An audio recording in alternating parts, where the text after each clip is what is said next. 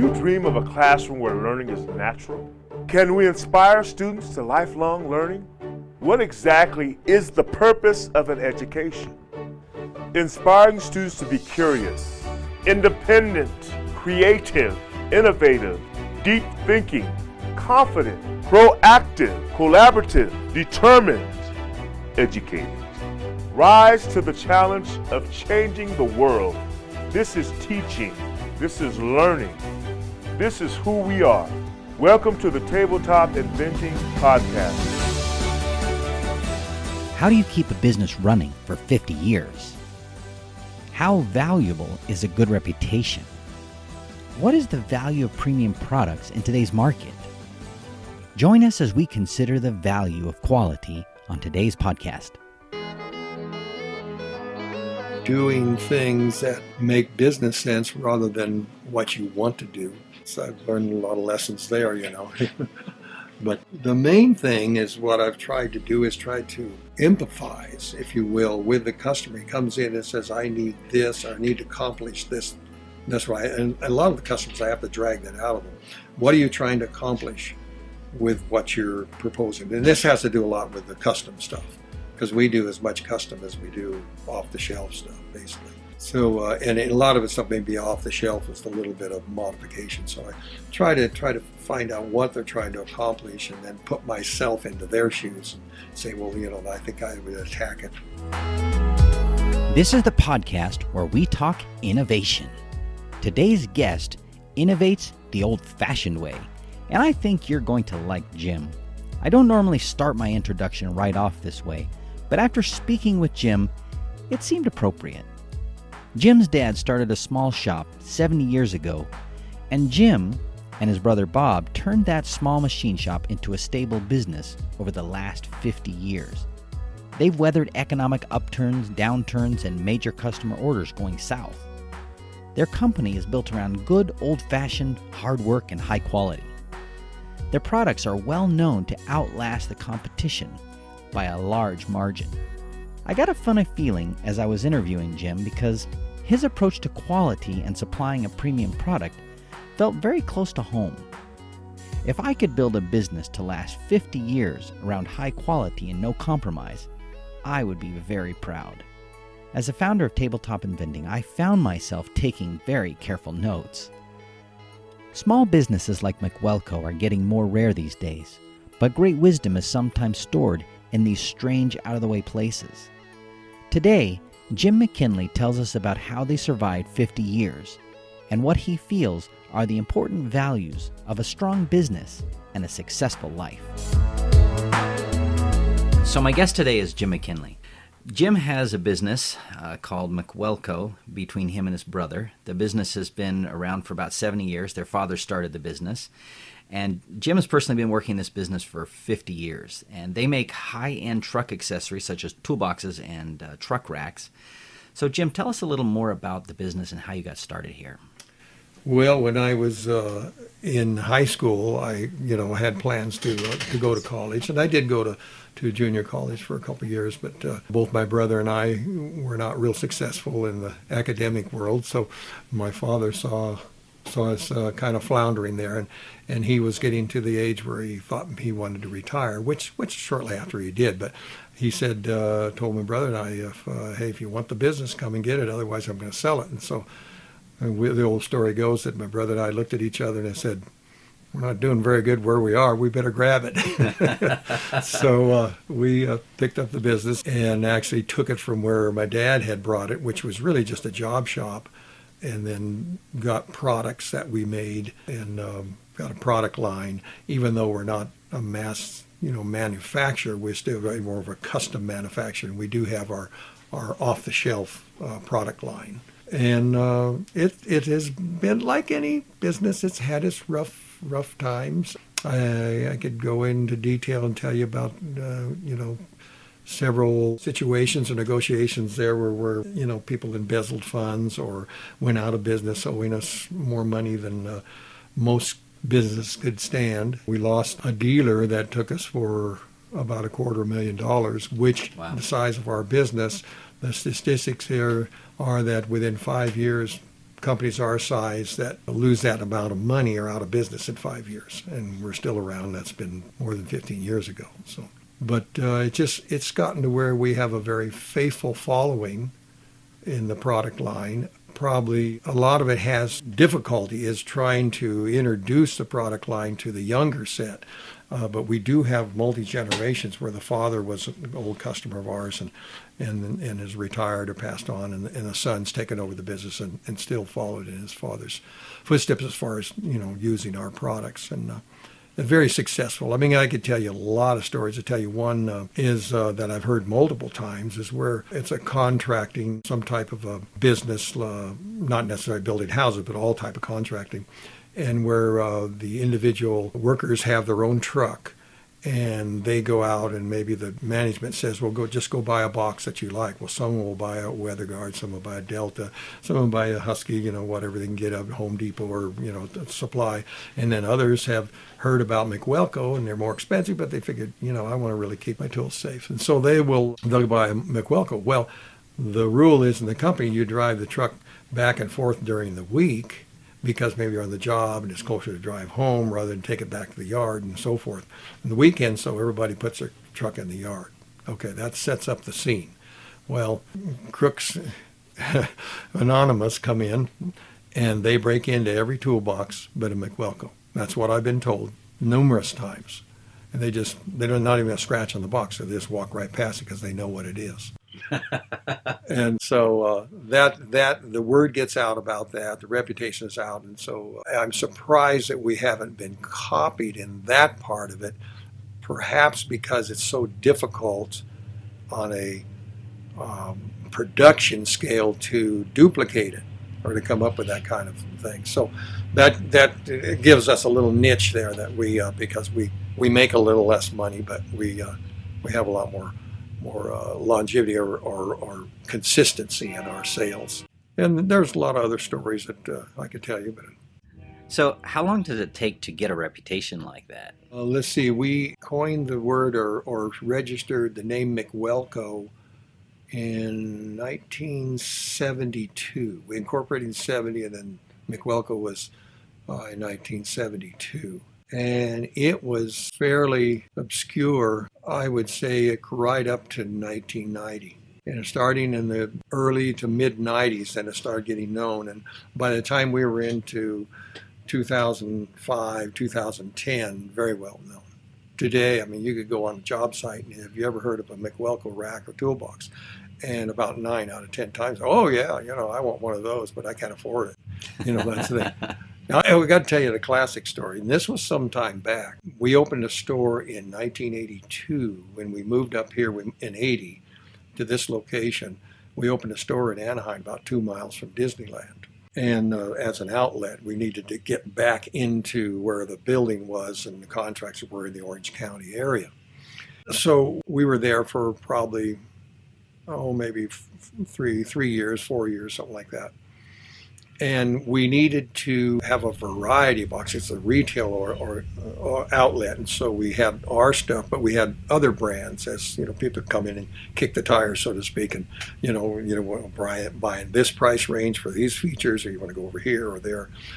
And so it worked out very well. We had some boxes that, there's a couple of brands there that were very inexpensive. They were made in the United States. They were domestic made. They weren't offshore like they are today, but they were very lightweight and just, they would keep your tools out of sight and maybe dry, but they weren't, no security. Anyway, one day this young fella comes sashaying up to the counter, and nobody was in the store at that time. I think it was 3 of us there, and we were just talking, take care of paperwork and stuff like that. And he comes up the counter and he turns around and points at our flagship box and says, I want one of those. And, okay, friend, great. Why don't you go ahead and take your truck around the back there and we'll get the paperwork going, and good. So about 2-3 minutes, 5 minutes later, we hear this boom, boom, bang. What in the world? So I go run out the back, see what all the noise was. And this kid had taken his cheap box that I think he had bought from us about a year before. And see what happens. At that time, construction was really picking up, and so these young fellows were working for somebody. They were breaking off and getting their sub-license and going into business for itself. So they had to have a place to put their tools, or they could have had a contract with it. There's a lot of different arrangements. Anyway, they needed a toolbox on their pickup truck. And so they buy the cheap one they can afford. Well, after a couple of years, or a year or whatever, that box falls apart. Now, what it was, these cheap boxes, threw it into the trash can. Both of the lids disengaged. In other words, they were torn off. So, and he comes in, he wanted one of those other boxes. So he probably, I would say, that it's been 20 years ago, he probably still has that box, probably still using it, or sold it to somebody else that's still using it. So that's kind of what kind of set the tone for our products. Well, it's interesting. We just listened to the train go by a minute ago, and you guys are out on the south, I guess the east side of town here in Hesperia. South side. Okay, so southeast. How long have you guys been out here in Hesperia? Is this where you guys started? No. We started, my dad started the business in 1944 in Monterey Park, moved to El Monte in 49, and we moved up here in 1980. So we've been here 35 years. This is the longest period of time we've been in this one location. So was the outlet down in Orange County a satellite? That was a satellite, yes. That was just a sales and warehouse showroom type thing. How many of those have you guys done over the years? We had one in Rancho Cucamonga from 1986 to 93. And the economy affected all of this stuff. We had closed the one in Rancho Cucamonga because we weren't on a main road like Ball Road down in Anaheim where we had a lot of exposure. We were more back off, hidden, so to speak, from regular traffic. And our main business there, believe it or not, were municipalities and cities, that sort of thing. And if you go back and check your records in 1990, cities and municipalities started running into real financial problems. And so they quit buying as much stuff, and we didn't have the other traffic. Construction had not really picked up. It was a little quiet. It did start picking up about 94, 95, but we had already closed that store in 93. And I've had dealers over the years all over California, even in Arizona. But because of our product being a higher end, if we put that margin in there for the dealers to make the 30%, or some even expect more than that, that makes our retail or list price, or trade price, if you will, too high in comparison to the competition. So we have to keep it down. Well, that puts a smaller margin on it as far as, selling the thing through a dealer. So we still have those that still buy from us from time to time, and this mostly, but we don't have anybody stocking our stuff. And we closed our store in Anaheim in November of 2007, and that was directly had to do with the economy. The economy has not picked up anywhere close to what it was back then. We're doing about 1/3 of what we used to do. So does your business strongly tied to the construction economy? Yes, very strongly, yeah. Over the years, have you taken to watching the trends in construction and following that, or just waiting until the business picks up or slows down? I'm ashamed to say we're more of a reactionary in that field, but we will, as far as putting inventory in, I do watch that closely. And I won't let us tie up a lot of money, a lot of inventory in something that I know is not moving yet. We have multiple markets, though. Construction as our main market, but we also have recreational. Our stuff is used for recreational. It's also used, sometimes you tie it together, but construction is actually different from service. And what carried us a lot in the slow times were people that built and services the cell towers, those companies. Okay, so that's a different market really than construction, even though a lot of times they'll bag them together. We also have the trade show industry. Uses a big roll-around bin that's kind of like a mini warehouse, so to speak. That's down, construction up, construction goes down, it goes up back and forth, So we service about maybe 4 or 5 different markets, and that's what's helped us. It's really diversifies us, and kind of spreads us thin, so to speak. And so we don't make as much profit because we're a small company trying to cover all these fields as, say, a company that was concentrated in one thing, but our dips are not as heavy as a company that was concentrated on. I mean, the horror stories is these companies that used to get a contract from Sears, a little place like ours. They have half a dozen employees, and Sears would tie them up for some contract and then say, oh, well, we don't need those for 6 months or something like that. And they just run these little guys out of business. And Home Depot's doing the same thing too now. So we try to stay away from those guys. And we like to deal directly with the user.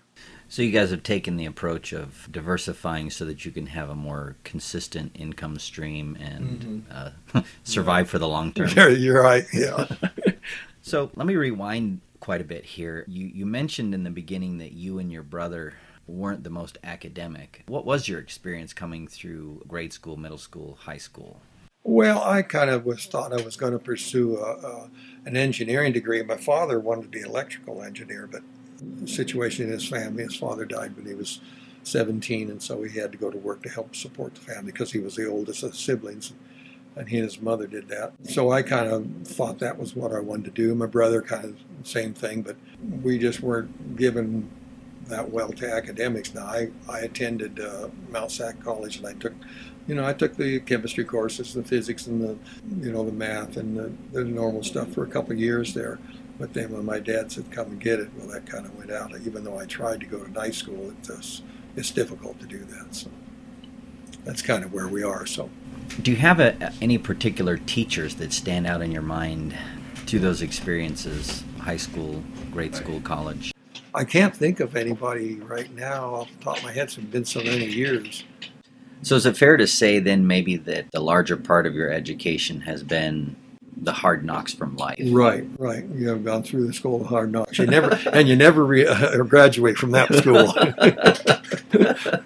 That one's continuous. Yeah. So what are some of the biggest lessons that you learned the hard way over the years? I suppose it would be not putting all your eggs in one basket. Being careful of what you speculate on. Doing things that make business sense rather than what you want to do. So I've learned a lot of lessons there, But the main thing is what I've tried to do is try to empathize, if you will, with the customer. He comes in and says, I need this, or I need to accomplish this. That's right. And a lot of the customers, I have to drag that out of them. What are you trying to accomplish with what you're proposing? And this has to do a lot with the custom stuff, because we do as much custom as we do off-the-shelf stuff, basically. So, and a lot of it stuff may be off-the-shelf, is a little bit of modification. So I try to find out what they're trying to accomplish, and then put myself into their shoes and say, well, I think I would attack it. I would approach it from this angle. So how soon did you start doing that? I think it was pretty much right off the get-go, I think, yeah. Was that something you learned from your dad, or where do you think you picked that up? I don't know. That's a good question. I have never questioned that. Never thought about that. It's just something I've developed over the years, yeah. It's one of those skills you don't always see.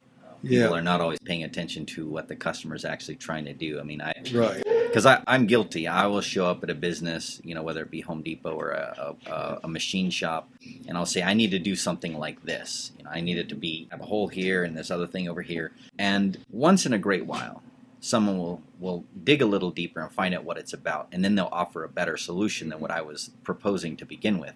But almost never. And I'm always curious, like, where do people get that internal drive to find out what their customer actually needs rather than just trying to push forward? I suppose maybe that comes from my mother more than my father. She always said, what's worth doing is worth doing right. That was her famous saying. And I guess I took that to heart because, if you think about it, I mean, why spend the effort if it's not going to be successful? Or at least that you look forward and anticipate it to be successful anyway, whether it really turns out that way or not. But I don't like people mad at me. Our percentage of disgruntled customers, as far as I've tried to keep my ear to the ground, so to speak, is probably much, much lower than other companies. Now, I could be wrong on that, but, I just don't. Now with all the social media and stuff like that, maybe a little different story, but I think that we always try to work it out with the customer. We go the extra mile. We meet them more than halfway. A guy comes back with a box that perhaps he's abused or something like that, or he's way over his warranty period or something like that. A lot of times we'll just take care of it and, won't charge him or, whatever, because I figure that good relations will pay for themselves over the long run more than just trying to get that penny up front. I've been trying to follow the story along here and thinking in my own mind. Does the drive to have a business, how far back does that go in your family? It starts with my father.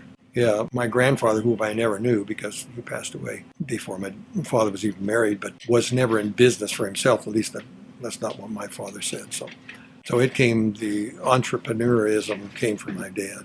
How early do you think you picked that up? Was that always there? Did it kind of happen when your dad said, come get it? It's hard to say. We maybe started when I was in junior high or something like this. Dad bought up 5 acres there in Hacienda Heights, and we had orange groves, orange and lemons, and we used to sell those down on the road. Instead of, early on he had the pickers come and, he would just contract it out, but then later he left it as something that, my brother and I could do and make a little money on the side. So it probably started with that, I would say. Now that you've had 50 plus years to reflect back across that, what is it about entrepreneurship for you that's so appealing or exciting or interesting?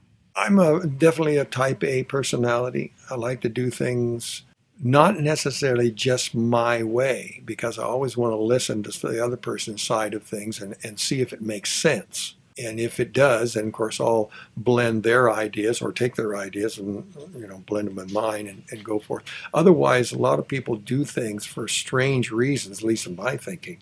And I'm basically opposed to that. And I try to work around it as diplomatically as I can. I'm not sure if I could say anything more about that end of it. Yeah. So looking back, what was your favorite interaction with a customer or with starting a new product or a new line? Well, I'm kind of excited about starting new things, new ideas that really worked. I think our more recent would be we do transfer tanks. We call them fuel tanks or whatever. We don't hook a tank up to the vehicle. That comes under a whole different DOE, DOT regulations and stuff like this. What we're talking about is a tank that carries diesel fuel, and you transfer it or fuel tractors and other equipment. And a lot of the guys, they're using their pickup for business and social, and also just even in the business, they're making a business call. They don't want that thing to look like a work truck, but yet they have to have the facilities in there to do that. They have to have the tank on there. They have to have a toolbox and stuff. And so we came up with an idea to conceal the pump and all that stuff, and it's all flush with the top of the bed. And it doesn't even look like it has it, all hidden. So there's a real advantage, cosmetic, there's an advantage there. The other advantage is for security. I mean, with a thievery, it's out of sight, out of mind. And so they're not less likely to try to steal your fuel or break into your box or whatever it is, because it's not really that well seen. And so that's kind of a new product, and it really hasn't caught on. We're trying to market it. It's on our website. Isaac put it on there, but it still needs a little bit of push. I think we're been about a year since we did it. We haven't got the program together really. Still working on that. In fact, just a pile of stuff here. But I think when it catches on and we can hone our skills as far as making it, get the price down a little bit, then it'll probably take off and sell pretty well. How did that idea occur to begin with? It was actually a customer. That's a good question you bring up there, Steve. I would say that probably at least 50% of the designs of our products and the function of our products are customer requests or customer ideas. We don't always take the idea, directly and put it into it. Although there has been some of that. In fact, one of the last ones, just a little side note, was the chrome handle we have on the toolboxes now. There's one on display out there. And that was a customer came in and he saw we had these chrome handles selling over the counter for our tote boxes and stuff like that. And he wanted them put on there to keep things from hitting the finish on the box. They'd hit the handle first. He had something in the bed and sliding. And he had to put, I think, 3 or 4 of them on the lid. And we saw that, and it was a real advantage there. A couple different ways. A lot of the people, it's kind of funny, don't like the cosmetic appeal of it, and so we offer the original too. But anyway, that would be one that a direct customer idea. Other ones, ideas, they come in and they'll want something. We'll see.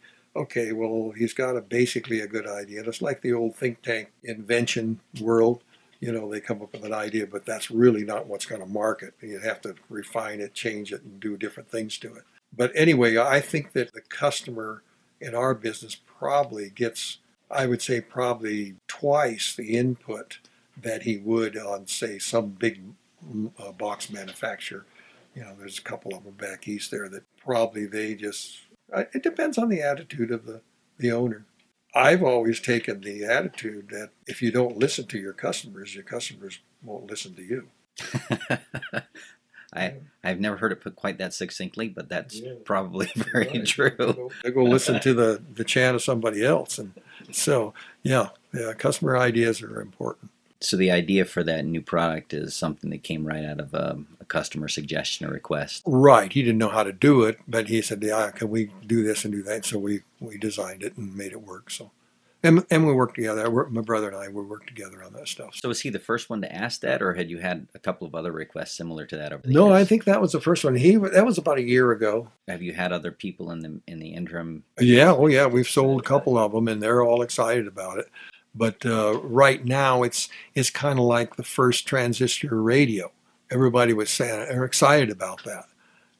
But yet now, today, it's just, what's a transistor radio anyway? I got my iPhone, And, these crazy things we carry on our hip, these iPhones, they're going to be outdated pretty soon. Everything's changing.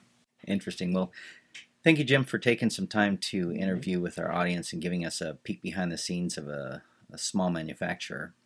If anyone from our audience was interested in learning more about you, what would be the best way for them to do that? First, I would say go to the website and kind of look it out over and give them some ideas raise questions. I think my advice for young people that are wanting to or thinking about setting up their own business, or what's it like to have their own business and be an entrepreneur, first of all, you have to have imagination. You have to want to develop something that's better than you can find out there, no matter what the product or the service is. Yeah, if you come in with the attitude that I just want to make a lot of money, I don't think you're going to hit your mark. There won't be the satisfaction there. That even though that's an important part, the most important part is the satisfaction that you get in doing something that people like, that people appreciate. So that would be my main advice to youngsters, is look at it that way. They can see what tweaks you, tweaks your interest there as far as, hey, I could do this better, I do that better, and then follow it out. And, you don't have to jump into business right away. I'd say that, you're coming out of high school, college, go get a job somewhere in a field that you studied, or especially in a field where your interest is.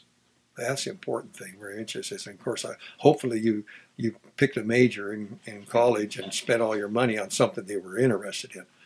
And I think what you're doing, Steve, here is that's really important toward that mark, is to give these kids a overall look and say, hey, this is the world of business. This is the world of making money or making a living. Main thrust is do something you enjoy. That sounds like excellent advice. So we can find you at mcwelco.com? Mm-hmm. If you wanted to email me, it's just jim@mcwelco.com. Well, thank you, Jim. This is timeless wisdom that could certainly be applied by any of the students or parents that are listening. Thank you. Okay, you're welcome. Have you been enjoying the Tabletop Inventing Podcast? Have comments or questions you'd like us to address? Contact us, and we'll think through the comments and answer your questions here on the podcast. And be sure to let us know if you'd like a shout-out or to remain anonymous. You can share your comments and questions at www.ttinvent.com/podcast or by emailing us at podcast@ttinvent.com. Let's discuss your thoughts and questions. Join us again next time when we will again seek to answer the question, what is the purpose of an education? And as educators, how do we awaken the inventor in each of our students?